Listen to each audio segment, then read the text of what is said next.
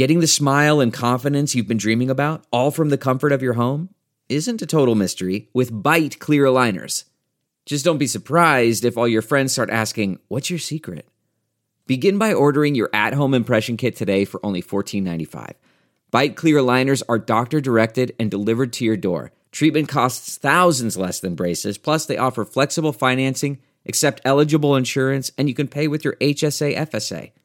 Get 80% off your impression kit when you use code WONDERY at Byte.com. That's BYTE.com. Start your confidence journey today with Byte. The comfort of your favorite seat is now your comfy car-selling command center, thanks to Carvana. It doesn't get any better than this. Your favorite seat's the best spot in the house. Make it even better by entering your license plate or VIN and getting a real offer in minutes. There really is no place like home. And speaking of home, Carvana will pick up your car from yours after you finalize your offer. Visit Carvana.com or download the app and sell your car from your comfy place. The following podcast is a Dear Media production. Oh, hi. If you like this show, will you leave a review for it wherever you listen to podcasts? You don't even have to write anything, just some stars will do. It's one of the most effective ways to spread the word about us and one of the most meaningful ways to show your support for what we do. We are so grateful. Okay, here's the show.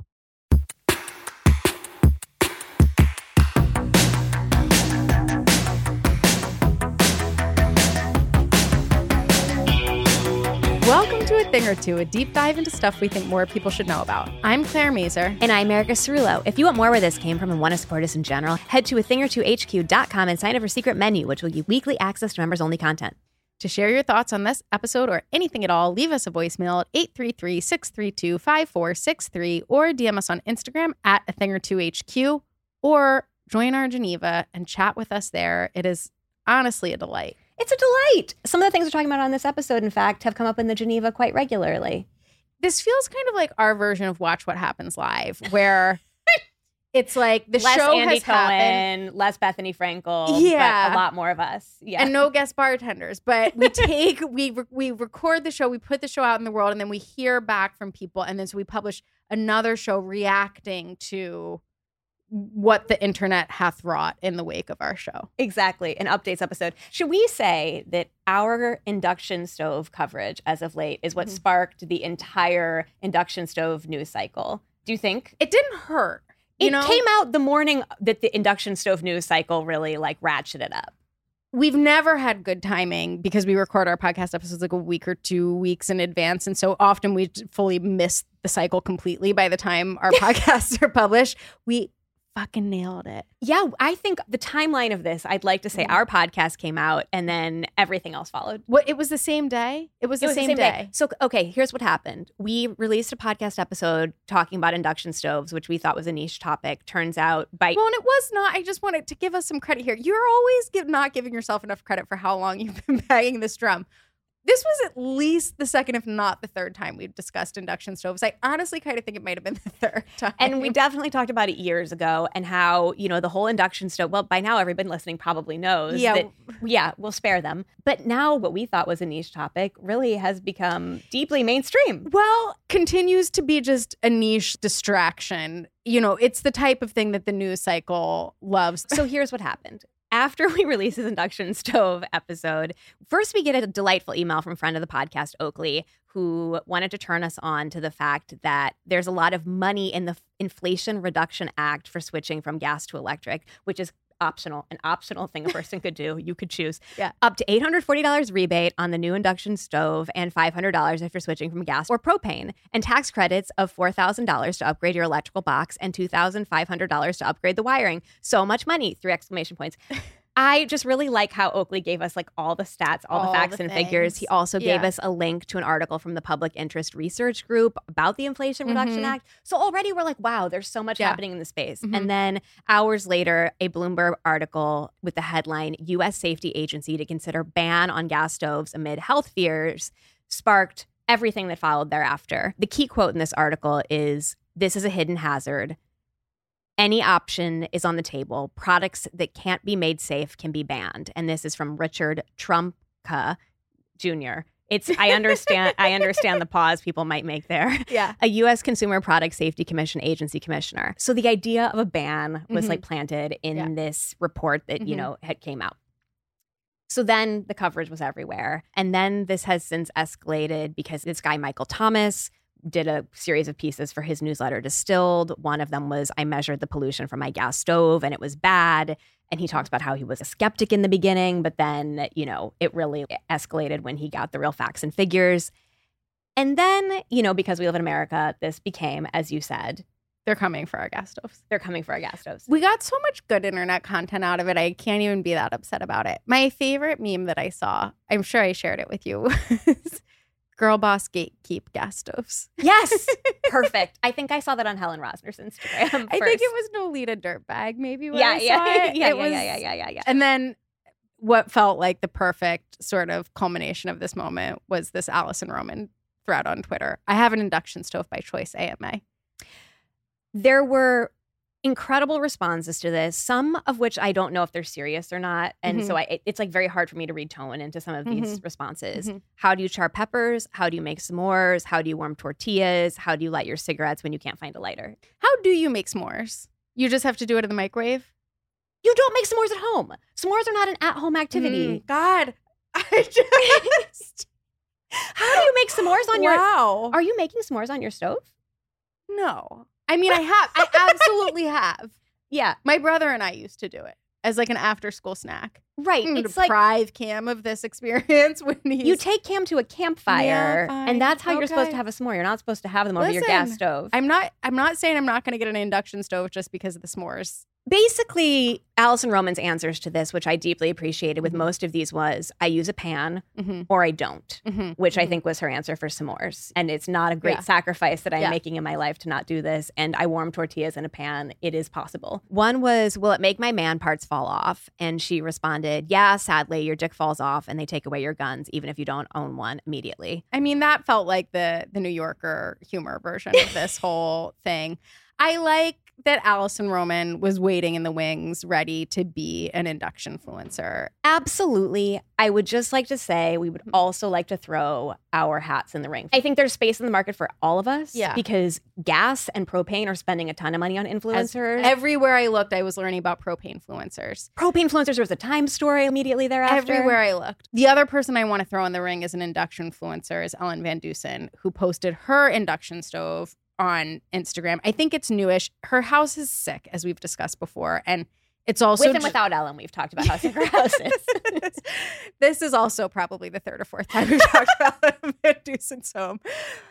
It fit with her home so perfectly because everything in that home is super geometric and sleek and colorful. And then she's just got this like slick black box of a surface. It made me realize we've been forgetting to talk about how aesthetically pleasing an induction stove is. You're right. It not was just V European, V slick. Exactly. V slick. And within her specific aesthetic, it worked so well. And if you're leaning into cottagecore, you're going to have to figure out a way around this like super future-ness of this all. But if your aesthetics Kim K, like if your home aesthetics Kim K, this works with that too. Yes. Yeah. It is so minimalist. Anything else you want to say about this? Congrats to us for being on the forefront of this movement. One of the other responses to Allison Roman that I thought was perfect was, for those of us who want to switch to induction but can't because of the wiring in our pre-war buildings, how would you suggest we grieve?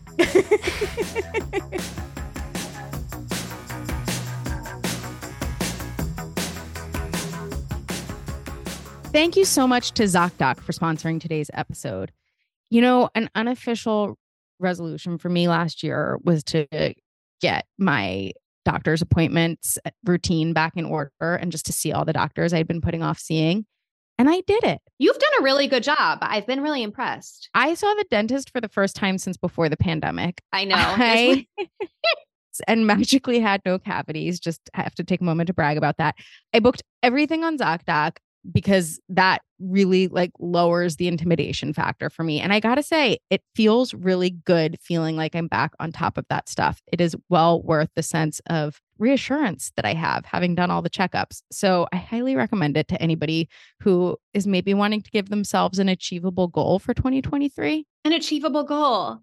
Q1. Let's do it. Yeah. I don't even think you have to do it all in Q1. There's a lot of doctors We can to just see. get going. We can just get going. Exactly. Yeah. Yeah, no, I love it. I love it. ZocDoc is the only free app that lets you find and book doctors who are patient reviewed, take your insurance, are available when you need them, and treat almost every condition under the sun. No more Dr. Roulette or scouring the internet for questionable reviews. With ZocDoc, you have a trusted guide to connect you and your favorite doctor you haven't even met yet. Millions of people use ZocDoc's free app to find and book a doctor in their neighborhood who is patient reviewed and fits their needs and schedule just right. Go to ZocDoc.com/a-thing-or-two and download the ZocDoc app for free. Then find and book a top-rated doctor today. Many are available within 24 hours. That's ZocDoc.com/a-thing-or-two. ZocDoc.com/a-thing-or-two. Thank you to Boll & Branch for sponsoring today's episode. This is my favorite sleeping season right now. Interesting. Yeah, it's just so in my house, we turn the heat off at night because I love like sleeping in a cold room. Me too. Oh, me too. And getting under like big covers and having crisp sheets, which are like exactly what the Boll & Branch sheets are, just crisp.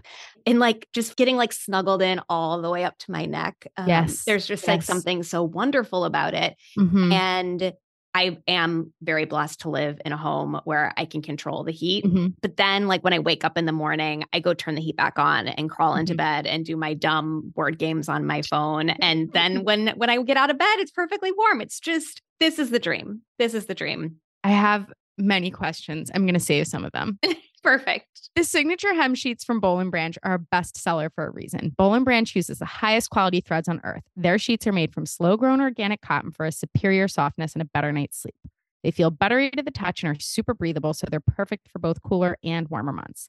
They are loved by millions of sleepers, including 3 U.S. presidents, but they did not tell us which, so we will leave it to your imagination to figure out which U.S. presidents have great taste in sheets. They have 10,000 rave reviews. Boll & Branch signature sheets come in 10 versatile colors in all sizes, from twin up to California King. The sheets are designed to feel incredible for all sleepers and are made without toxins, free from pesticides, formaldehyde, and other harsh chemicals. Best of all, Boll & Branch gives you a 30-night risk-free guarantee with free shipping and returns on all U.S. orders. Make the most of bedtime with Boll & Branch sheets. Get 15% off your first set of sheets when you use promo code A-THING-OR-TWO at bollandbranch.com. That's Boll & Branch, BOLLAND branch.com. Promo code A-THING-OR-TWO. A Dear Media original podcast. What does an American look like?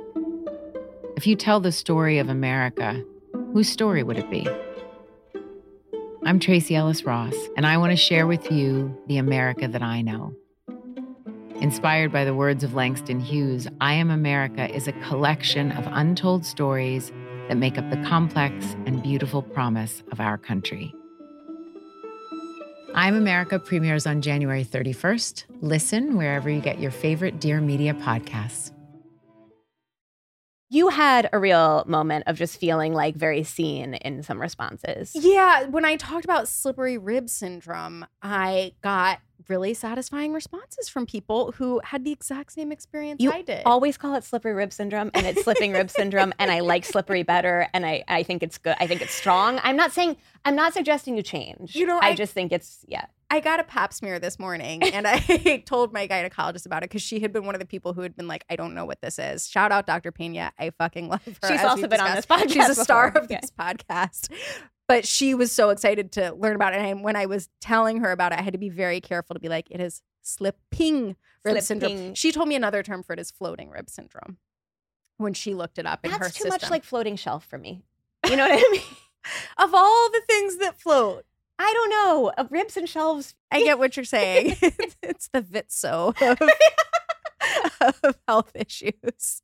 So, a number of people basically wrote to me and were like, to a T, I had your experience of getting pregnant, then having this weird dysfunction in my rib area and talking to 7 different doctors, all of whom looked at me like I was nuts.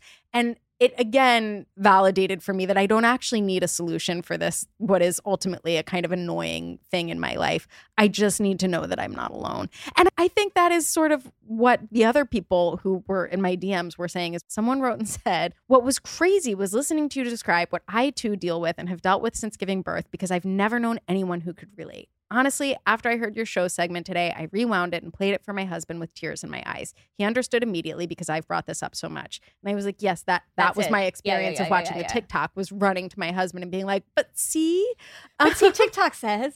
Yeah. Anecdotally, a common thread seemed to be women who carried their babies high and also had insufferable acid reflux during pregnancy. Because it's, they're smushing everything. Yeah. And they're like basically dislodging a rib. Essentially, that's my scientific understanding of it. The same person who wrote me that DM was like, I have also been on the fence about having a second kid. And I will say that this experience has contributed to me not wanting to, because it is a reminder that we are so bad at healthcare when it comes to pregnant and postpartum women. Yeah. And women in general, obviously, but especially around pregnancy. And like, who knows what thing might come up that they'll be like, who could say? Well, and it's just so clear, especially given this, like, even with this incredibly small sample size, this is something that happens. In some percentages of pregnancies. And yet, you're not the only one. It is totally under-discussed, under-researched. Yeah. What did your gyno guru say?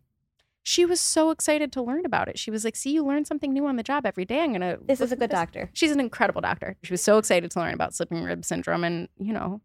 So perhaps the next person who goes and has the symptom, she'll know what it is. She can tell them. Yeah. She can look into it. Something that we talked about a while ago, but keep coming back to and I keep thinking about is living with longing.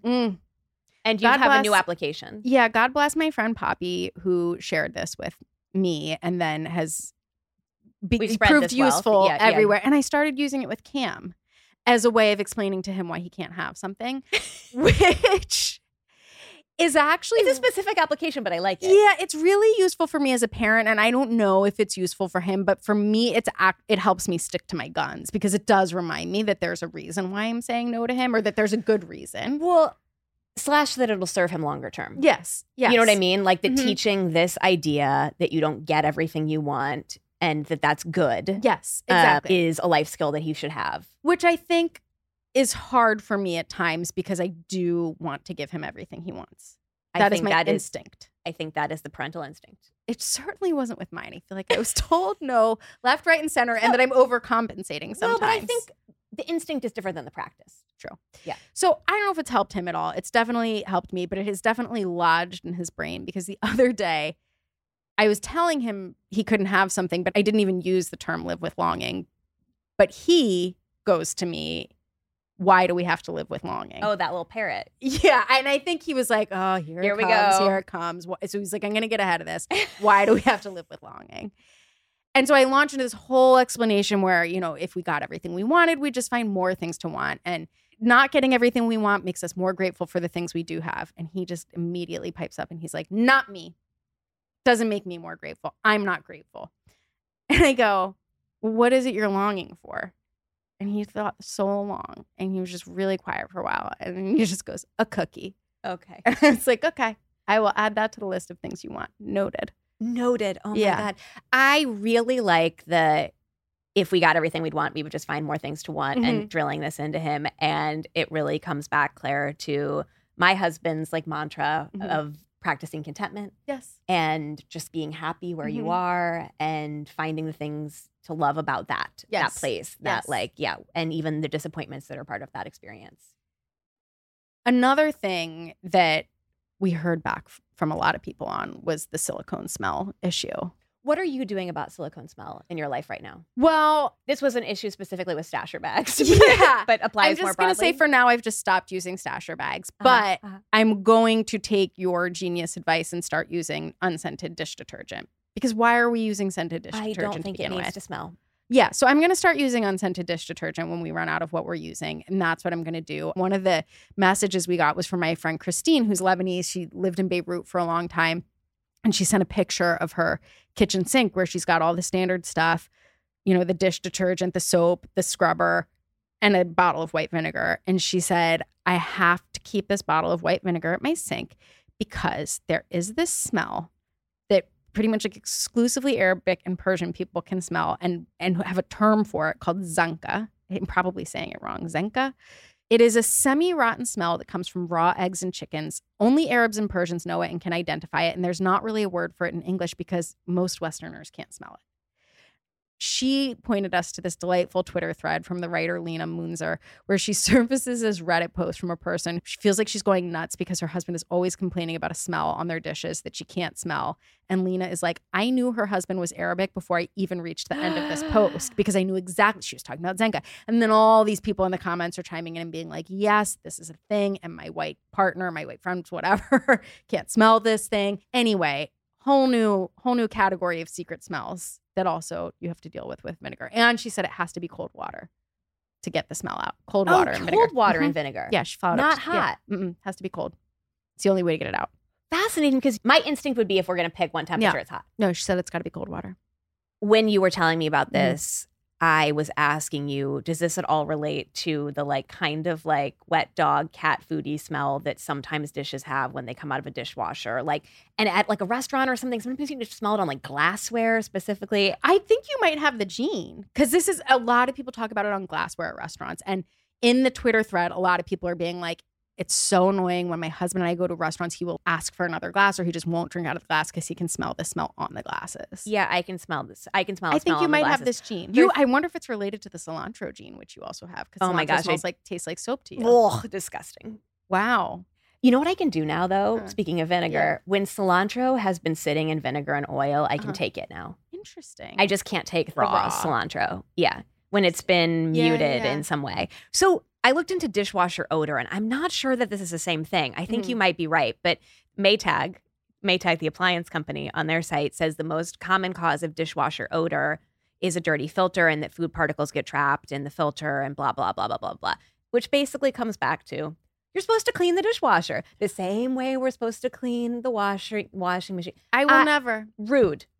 Absolutely rude. I will not be doing it. I do not like this advice. I hate it. I just feel like, I floss most days at this point in my life. I'm not going to do other things like that I'm supposed to do. If we're cleaning the food between our teeth, we need to clean from the dishwasher. No. That's right. Speaking of silicone, I do love how people are probably so sick of us trying to find segues between our various topics on these types of episodes. They're like, bitches, just we know it's a grab bag. Just move on. But I'm going to make the connection. Yeah, speaking of silicone. Which is that all of this comes back often to this thing of trying to find plastic or plastic adjacent stuff from kids that are acceptable in some way or another, that are environmentally safe, that can go in the microwave, that can go in the dishwasher, which is how I end up with battle. Yeah, which is how I often end up with silicone products. At some point on the podcast years ago, we were talking about melamine dishware that's chic because wanting chic dishware for kids, and bamboo, which so much of it is made out of, cannot go in the microwave. Yes. And melamine can go in the microwave? Melamine can go in the microwave, although they won't. It's murky waters. They won't tell you to do it. They just won't tell you not to do it. Yeah, it's dirty dishwater. I think it's fine. It's maybe not fine. I don't know. The point is, at the time, I had been like, I think the answer is this Heller Vignelli dishware, which is so classic and iconic, which my family had when we were kids, and that was our plastic dishware. And they had been reissuing it, mostly just in white, sometimes in yellow. Yeah, totally. And it's, a classic design piece, designed in the 60s by Vignelli and then produced in the US by Heller, and it was Heller's first big hit. Well, Heller was the design company was recently acquired by John Edelman, who was the longtime CEO of DWR, who sort of brought DWR into what it is now. He left DWR in part because he was like, this is unsustainable. I want to be with my family. And he bought Heller.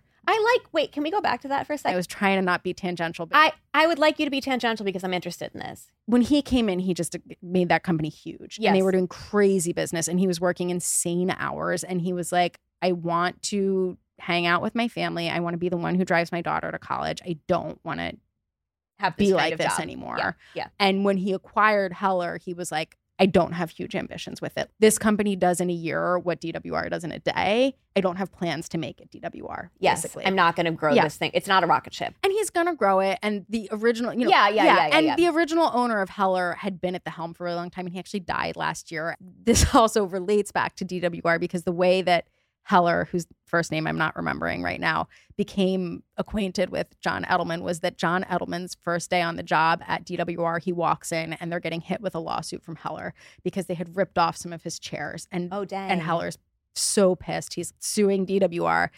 So John Edelman sits down and he takes a look and he's like, you're absolutely right. we need to pull all the chairs from all the stores. And they become friends. And they become legit friends. I love this. Isn't it really good? And then so John Edelman's like, I love this company. I want to buy it from you. End up loving John Edelman by the end of the story so much. The and other want to read a whole profile of him. He seems so compelling. We'll do a full book report on him at some point. Yeah. But the other thing I love about John Edelman is he has a work wife because he was co-CEO of DWR with another John whose name I can't remember. He's bringing that John in as an advisor on Heller, and he's bringing that John's son in as the director of operations on Heller. So like lifelong work wives, basically. I tried the other day. I was talking about someone who maybe it was the Daniels, where I was talking to Thomas about the podcast episode you shared, the Sex and Money podcast episode you shared with me on the Daniels, the directors of Everything Everywhere All at Once, among other things.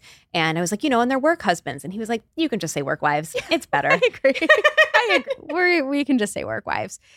Anyway, John Edelman's first order of business at Heller, because he is no dummy, was to reissue this Vignelli dishware, which is stackable. It's in rainbow colors. MoMA Design Store has the exclusive on the rainbow. It's so good. And if you are in the market, honestly, not even just for kids dishware, anything. It's so chic. To bring this back to Ellen Van Dusen's kitchen, it would look right at home in there. Well, I also think it's a perfect sort of dishware if you're like, I'm not going to invest in like my forever dishware right now, but this can be my dishware that I keep that lives alongside of that, and it becomes my outdoor dishware or whatever after a time, or kids can use it eventually. I don't know. It is just ideal outdoor dishware too. It's so chic, classic, iconic. It's in the MoMA collection, which is part of why this MoMA Design Store exclusive makes sense. And I also saw on the Instagram post about this, one of the Instagram posts about this that MoMA Design Store posted, teamed like soap and very cool Maine-based soap and candle company. So good. Posted that they noticed that it was in the original Heller packaging, which is epic, and it has this like half rainbow. So when you put the boxes side by side, it forms a full rainbow. It's really good. Quite good. It's really good. Quite good. Yeah. In less thrilling design news, you texted me the other day something truly upsetting. Kate's butter. A Thingies award-winning butter. Yes. That's a missed opportunity if they were going to redesign their packaging. Thingies award winner. Exactly. That's it. We do need a Thingies like logo, like the Allure Best in Beauty. We need a seal. We need a seal.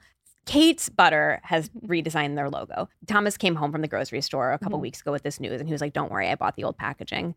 But when he went back the last time, they were out of the old packaging, and so he had to buy the new. My heart is breaking. I can't believe how upsetting this is to me. So the original packaging, or at least what we think of as the original packaging for Kate's Butter, has sort of the height of the like butter packaging, tall picture of baby Kate in like railroad stripe overalls. And a kerchief, like a whole thing. It's perfect. Yeah. It looks like it hasn't been updated in decades. Yes. It's exactly right. Scripty Kate's Butter writing. Well, unfortunately, they got a rebrand that looks extremely DTC. It's really upsetting to me. Like, it's like couldn't be more boring. And I think possibly even more upsetting than the packaging is that the website got made over. Oh, and we loved that website. It had a webmaster. It looked Wixian. God, it just was so strong. It was so Wix. It was so strong. And now the branding on the website, it just looks like it could be Great Jones. It is truly Great Jonesian now. And this is the problem, is that when people don't realize that their design is about to be ahead of the curve. This happens all the time, and it's so upsetting. So upsetting. So that's basically what we've been talking about. There's this constant flattening of design. Yes. Everything, it's like all becomes so damn boring. It's like you get a new creative director, a marketing director, whatever, and that person's like wants to put their stamp on it. So the first thing they do is make it look just like everything else. They just feel like they have to be cool. I don't know what it is, but it was like, Kate's, you really were distinct before. You were already cool without trying. You were so cool. Talk about, being your authentic self. Yes. That was their authentic self. Lean it, chase the edge of cringe. Yes. Kate. They were a perfect example of cringe in the best possible way. Exactly. There was a Business of Fashion op-ed that we really liked by John Wellen titled "The Revolution Will Not Be Serifized." Nailed it. Why every luxury brand's logo looks the same, and it calls out Saint Laurent, Balenciaga, Burberry, Balmain. There's an example, like there's a whole like image. It's so depressing how similar they all look and how interesting they were before. Like the YSL logo, like picture it. Yeah, no, I know. And that now it's just whatever. And pretty soon everybody's going to be doing like super scripty, serify fonts again. And Kate's is going to be like, wait, we just switched over. Why are we going back now? Yep. Yeah, no, I know. And even Bodhi, Maura Brannigan pointed this out. She pointed out the Saint Laurent, Balenciaga, Burberry, Balmain, and then was like, and now Bodhi too, who just launched their women's wear line. So maybe they felt like they need to be more aligned with that. I don't know. They'll all be fine. They're all doing great in their own ways. The Daniels, you were just talking about, newly. I mean, I loved Everything Everywhere All at Once, just like everybody did, and I was intrigued by them. But after listening to this Death, Sex, and Money podcast, I was like, I'm here for anything and everything. Give me all of them. Yeah. And Daniel Kwan, who's one half of them, who his compelling sort of arc on this particular podcast episode is talking about his childhood and his undiagnosed ADHD, and he's just such a compelling character. And he got an Oscar when the Oscar nominations came out and they were nominated. He had this wonderful Instagram post. He said, something that has really stuck with me this award season was how the AFI Awards luncheon began their event. They instructed everyone in the room, which included all of the other film and TV winners, to close their eyes and imagine ourselves as kids looking into the future and seeing ourselves now. It was incredibly surreal to be in a room with people like Steven Spielberg, Cate Blanchett, and Viola Davis, all closing our eyes, imagining our child selves. I'm incredibly grateful for that moment because it's meant, and here's where I'm bringing this back full circle. Let's go.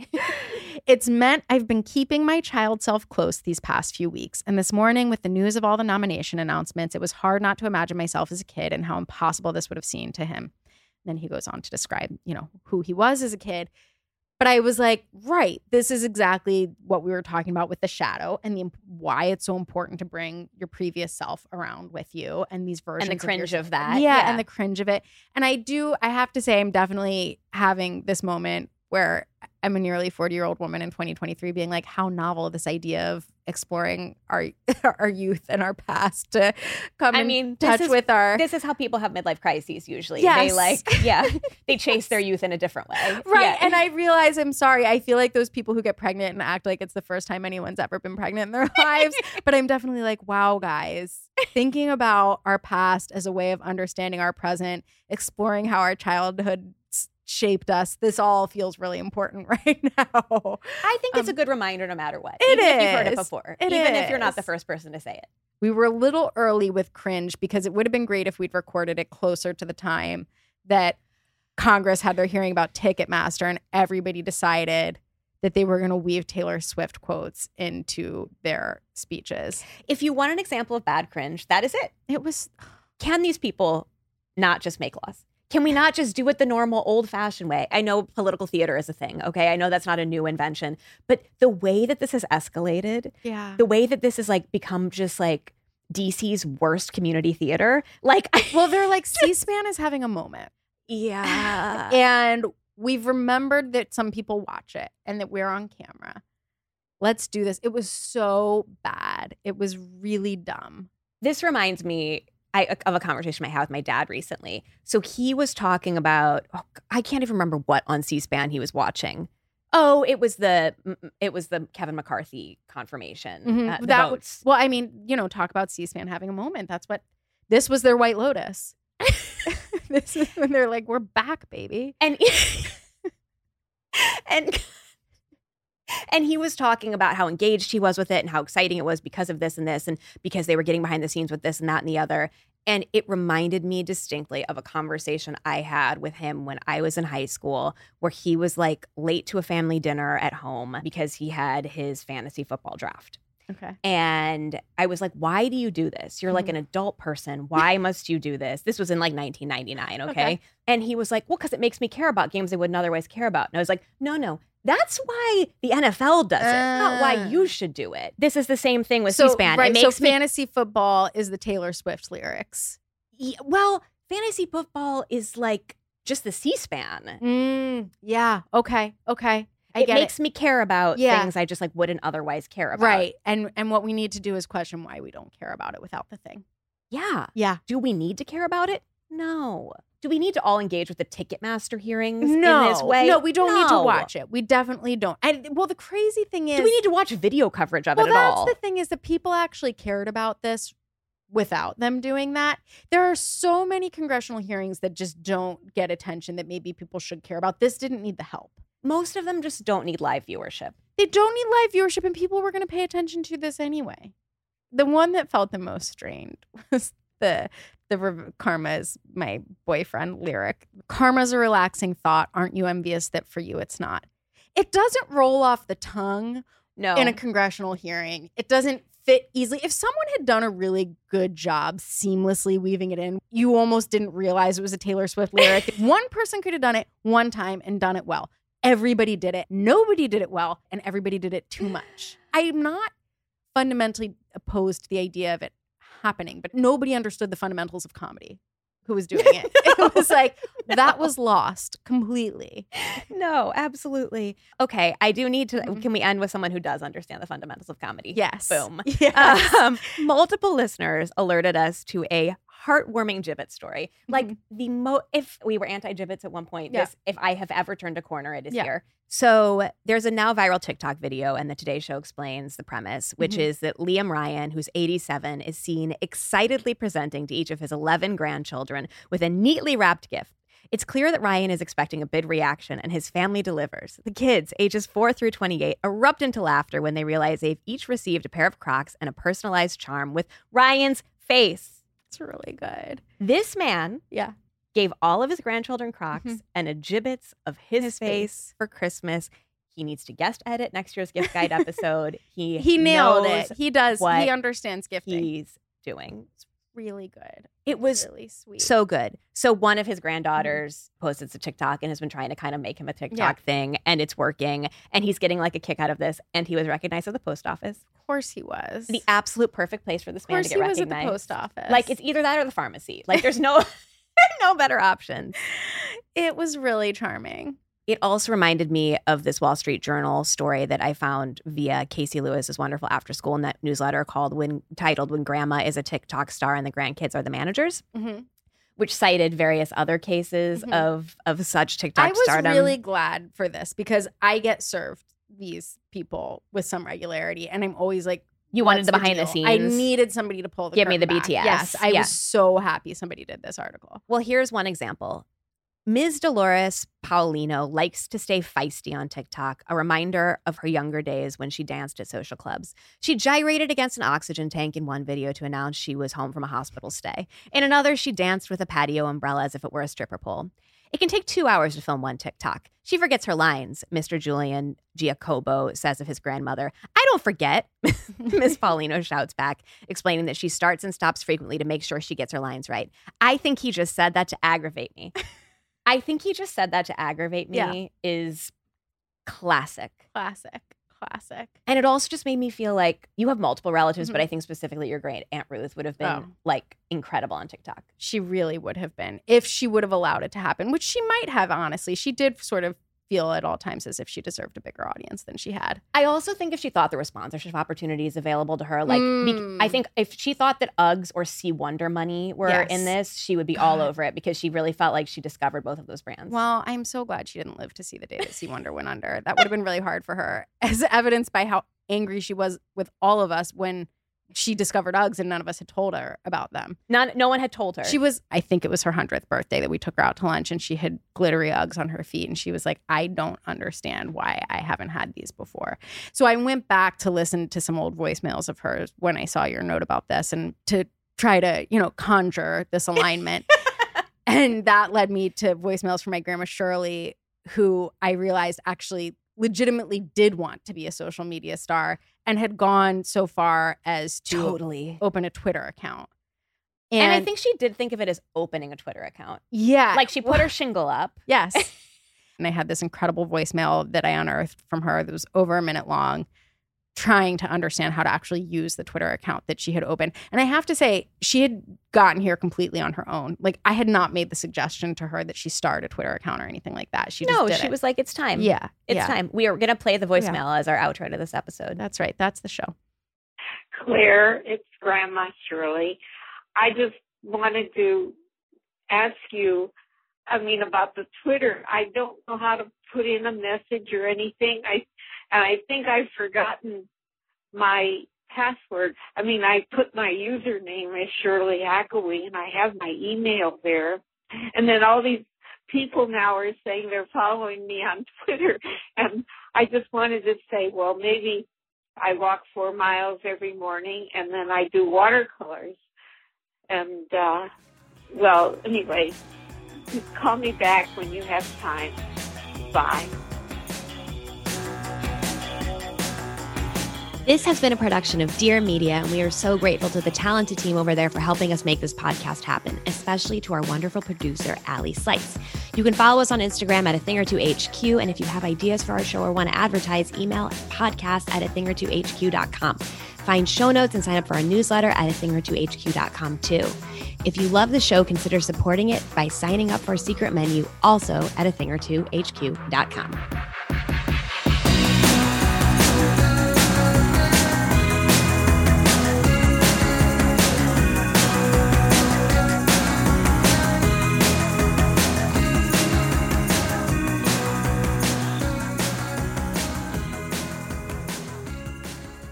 Please note that this episode may contain paid endorsements and advertisements for products and services. Individuals on the show may have a direct or indirect financial interest in products or services referred to in this episode.